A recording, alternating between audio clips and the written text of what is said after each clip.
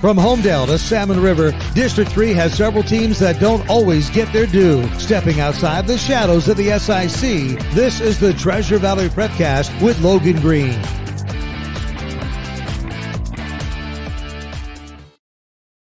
That's right. It's another edition of the Treasure Valley Prepcast on idahosports.com. Brandon Baney alongside Logan Green, breaking down everything classes 3A, 2A, 1A in District 3 in the state of Idaho. Logan, what's up? How you doing?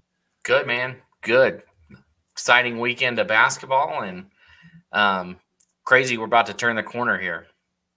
Yeah. So quick programming note. I was going to run this by you before I hit record, but I didn't. So we're going to do this live now. So when we got from the end of fall sports season and transitioned into winter sports, we took a week off, right? State football got over and we kind of took a week off to like decompress and like recover. And I was thinking of doing the same thing. We'll do this show today and then we'll take a week off maybe, and then come back and hit spring sports running. Yeah, I think people will have started by next week, right? Into next week. I think some lacrosse was actually played last weekend. So people are starting off already. And this is mostly for, over where you're at, I always joke it's the banana belt. The weather is a lot milder this time of year, but in all the other districts where we do these weekly prep casts, Logan, like games are getting wiped out. There's no spring. Like in East Idaho, it snowed 3 inches overnight. So there's no. Yeah. We don't get that. so just to keep everything consistent level, we'll take next week off across the board on all our podcasts. And then we'll come back in 2 weeks ready to hit the ground running to talk about what's going on in spring sports. So, I mean, if with that, we'll put in a plug. If you've got a story for spring sports to start, let us know during that time. We've got 2 weeks now to get something. So softball, track, baseball, lacrosse, whatever it is, just get us something. We would love to talk about it. If, obviously we'll be out there looking, but if you've got something specific that we need to know about, you've got 2 weeks to get it to us. No doubt. You can leave us a comment on the video version of this podcast, idahosports.com YouTube channel or Facebook page. You can hit us up on Twitter at Brandon_Baney at Idaho Sports LPG. That's Logan's Twitter handle. We're on Instagram. You can hit us up there. You can send us an email, Brandon at idahosports.com, Logan at idahosports.com. So lots of different ways that you can get in contact with us each and every week. So let's take one last look at Boise State basketball. Just wrapped up this past weekend in Boise. And I mean, the story is the Melba Mustangs toast to the 2A, winning the 2A championship. Came into state as the 4 seed, had to play Ambrose right away in the opening round again, knocked them off, defeated North Fremont and St. Mary. Melba ran the gauntlet, in my opinion. They played the other 3 best teams at state and beat them all. Yeah, 100%. And I saw some people griping out there that saying the state championship was that first game between Melba and Ambrose. And I don't know if they're wrong, Brandon. I don't know if that, but the thing is, I think those were the 3 best teams. So you could have put Ambrose, St. Mary's, you put them in the state championship game, North Fremont, any one of those 3 could have been in that game and nobody would have batted an eye and said, oh, North Fremont shouldn't be here. Or, oh, Ambrose. It could have been any of those 3. Those were definitely the best 3 in the tournament besides Melba, and Melba went through all 3 of them. I don't know if anybody had a tougher path to a state championship out there at any classification. I mean, you could really dig into it and make arguments either way, but I tell you, Melba's was one of the toughest roads to a championship that you will see. Yeah, and Ambrose was a little banged up. They had some injuries, and they ended up losing to Bear Lake in the consolation final as well. But Ambrose had a tremendous season as well. For Melba, it was really impressive. We talked to Joe Reber after the game, and we put that video interview up on our Facebook page, idahosports.com Facebook page, and he talked about in the summer, Melba went to the College of Idaho, the C of I tournament in the summer, and won that tournament. And their coach, Spencer Trappett, said, hey, the team that wins this historically has a pretty good chance to win state. So I think this could be a special year. And he was correct. What a year for Melba. Yeah, no, congrats to them. I mean, I saw them play early mid-season in that game against Ambrose, which they lost. And was that their last loss, Brandon. I don't have the schedule up in front of me, but it was one of their last losses. It was mid-January when they went to Ambrose, and me and Lucas went there and broadcasted the game. And it was a 1-point game in the fourth quarter. Ambrose ended up stretching it out into a big win. And it was just, I mentioned this before, I've never seen a team miss as many shots that just hit every part of the rim and did not go down. And I said, that was not characteristic of them. I thought they looked really good in that game. And man, it proved to be correct, right? That they went on and they beat Ambrose a couple more times, right? To finish out the year, including in the state tournament, and then win a state championship. And I just knew at that game that was not the Melba that, what people saw on paper was not truly what that team was. That they will never have a night like that where literally nothing was falling. And it was just, rattling around the rim. It was a crazy game.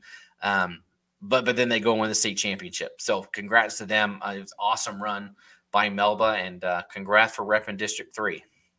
Yeah, you're right, Logan. Melba had not lost since that 60-49 loss to Ambrose back on January 13th. Melba only lost twice all year. I didn't realize that their record was that gaudy. They lost to Homedale in December by 4, and then they lost that game to Ambrose by 11. And otherwise, they went 24-2. How were they the 4 seed? That's what there's been debates about how Max Preps seeded people. Like you look at the 4A, I think maybe there was, some griping that Middleton shouldn't have been. Middleton would, they were ranked high all season long, and then they got a low one, and people said that's where they should be. And it looked like they probably were the 2nd seed in that tournament at the end of the day. And so there is some room for discussion there. But man, yeah, that's Homedale, that was a team that I thought. So Homedale, right? They go on and win their side. Well, they lose that first game in overtime to Snake River, and then they go on to win the consolation final. Homedale was my pick to sneakily, I thought, was going to sneak their way to Saturday at the Idaho Center. I really thought that they were going to find a way, and I think that if they had won that game at Snake River, that they were going to be there. And they almost did, right? They barely lost it, and I thought that's where they were going to end up. And so for Melba to only lose that one game to them, great 3A team, one above them, and then that game that will never, ever occur again at Ambrose where nothing would fall. You're looking at a team that really unblemished. Besides those two, what did they do wrong this year? But nothing. And that opening round win over Ambrose was a tight one, 48-45. Ambrose and head coach Ken Sugarman came in with a great game plan. I thought they were going to limit Joe Reber, key on him, and say somebody else needs to step up and beat us. And Braden Volkers did that. And so that's the thing with Melba is it wasn't just Reber. It wasn't even just Reber and Volkers, but you had Cash Buse, the great sophomore. And they're just so athletic. That was the thing when I saw Melba play back in January. I said, they're one of the most athletic teams I'd seen at any level. It doesn't matter the level. They were, you had Buse down there, Volkers. It's just everybody is an athlete on that team, and clearly dominant athletes, right? To go through Ambrose, North Fremont, and St. Mary's to win a state championship. Definitely. Well, Melba sweeps the awards for our 2A boys basketball all tournament team. Joe Reber was the MVP of the tournament. Cash Buse was the defensive MVP. And they even won the 6th man award with Tucker Lober, who came off the bench and averaged 11 points per game off the bench for Melba. So that was pretty impressive.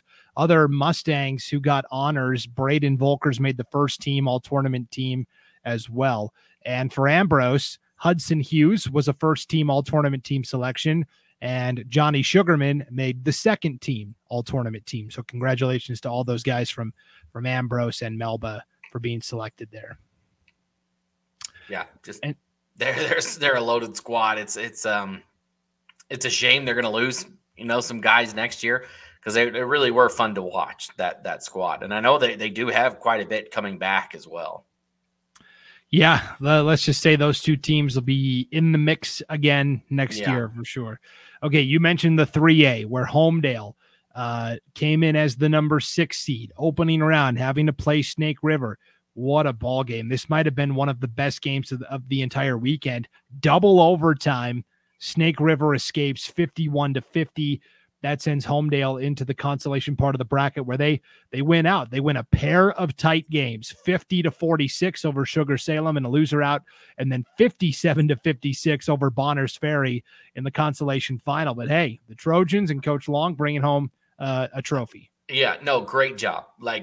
And you know what? I know it's basketball, but I'm sure that win over Sugar tasted an extra, a little bit sweeter, pun intended. They have been a thorn. All those guys are on the football team, right? Kinchlow, Fisher, Jackson Dines, they're all on the football team, and they are sick of Sugar Salem. They're tired of them. And so to win that game, I am sure there was no extra motivation there at all, Wink. I'm sure it tasted a little bit sweet to finally knock them off, even if it was on the basketball court instead of the football field, but to finally get an ounce of revenge on the Diggers, and they do it, right? They beat that Sugar Salem squad and move on, and they were a team, like I mentioned earlier, that I thought had a real shot. They played Homedale or McCall Donnelly very close all year, and I thought that they were going to get over that hump in the tournament if they could get past Snake River, and I really thought that they were going to make a run for it, but obviously they made a run on the other side, which was just as impressive. And on the other end, you've got McCall Donnelly, who makes another run to the state championship, but just kind of, unfortunately for District 3, just falls a little bit flat in that state championship game. But we'll give props where it's due to Kimberly for coming out with a fantastic game and winning that.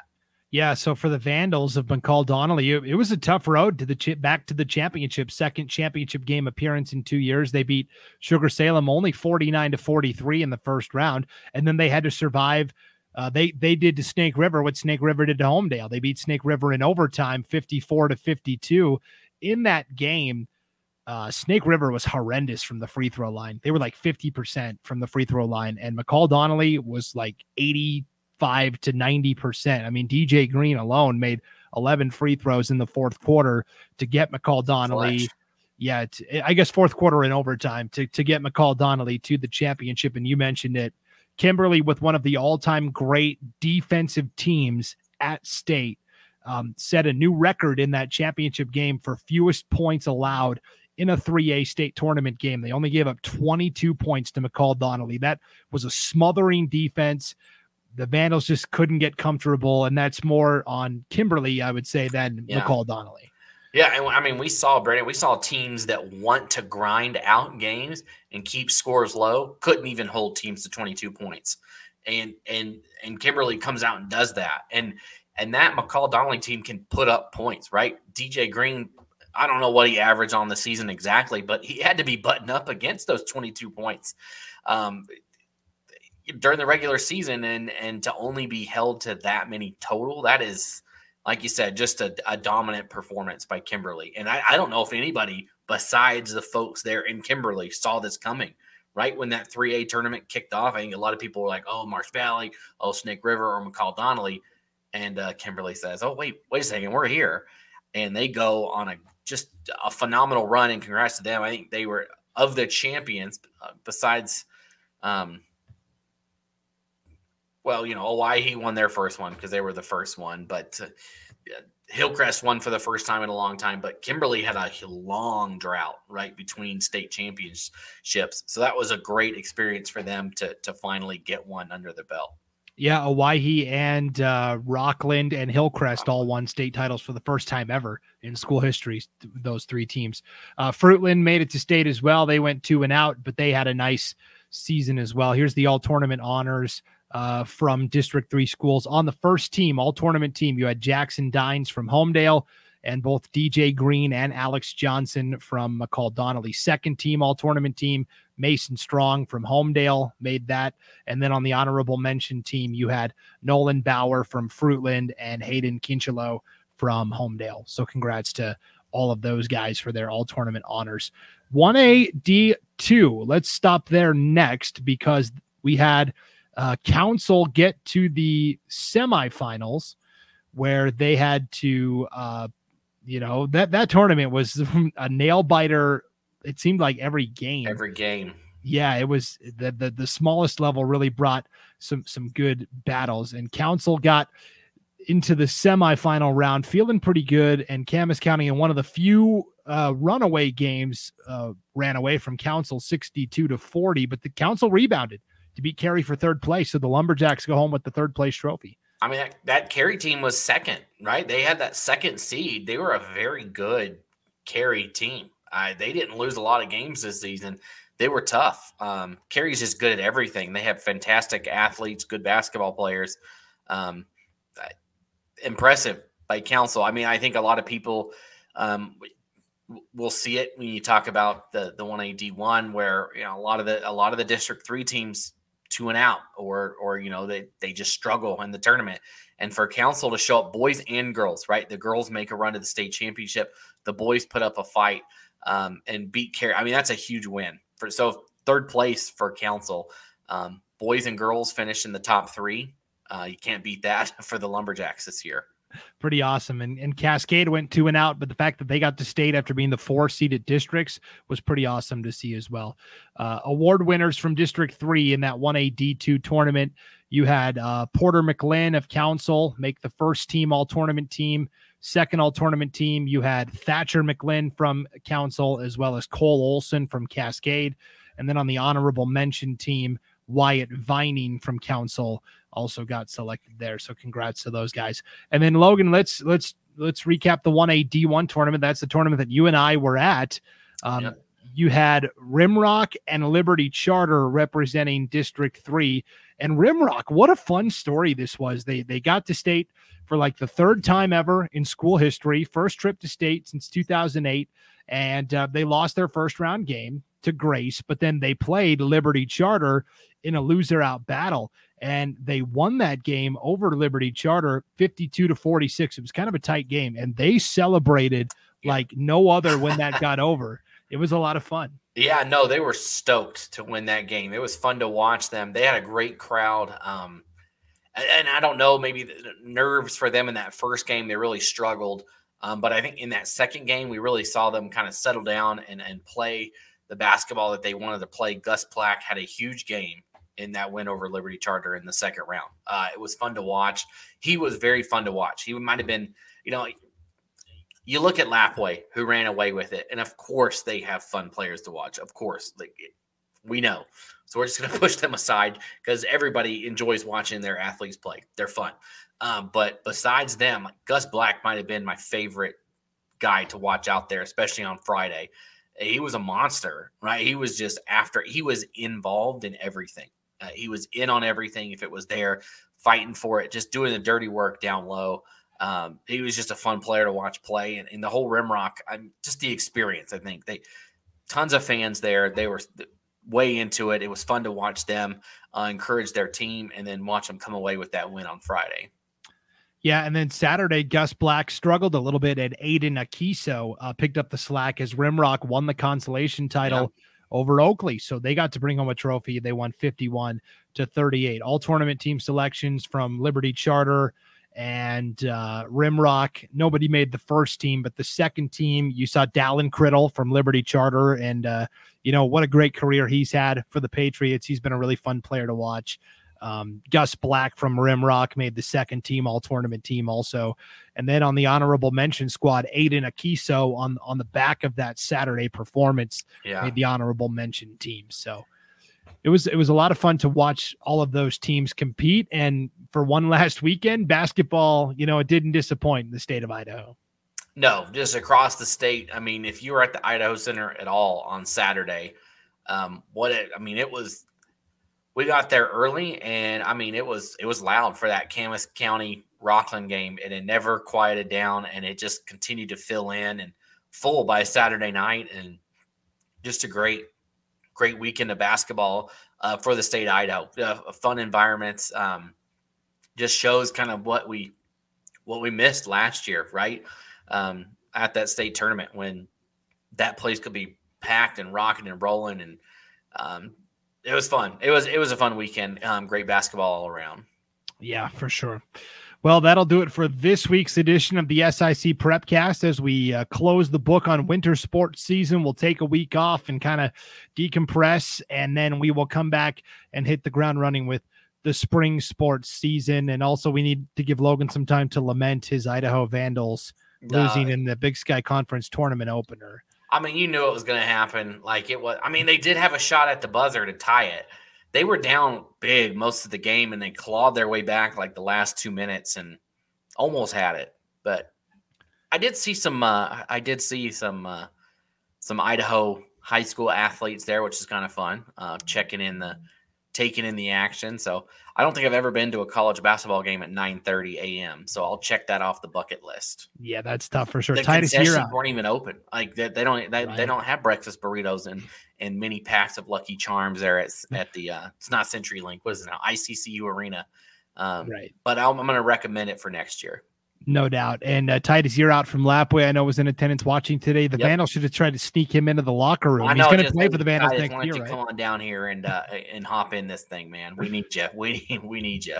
Yeah, no doubt. All right. Well, thanks for tuning in, everybody. We'll see you back here in 2 weeks for another edition of the Treasure Valley Prepcast. For Logan Green, I'm Brandon Maney, and we'll see you next time on idahosports.com.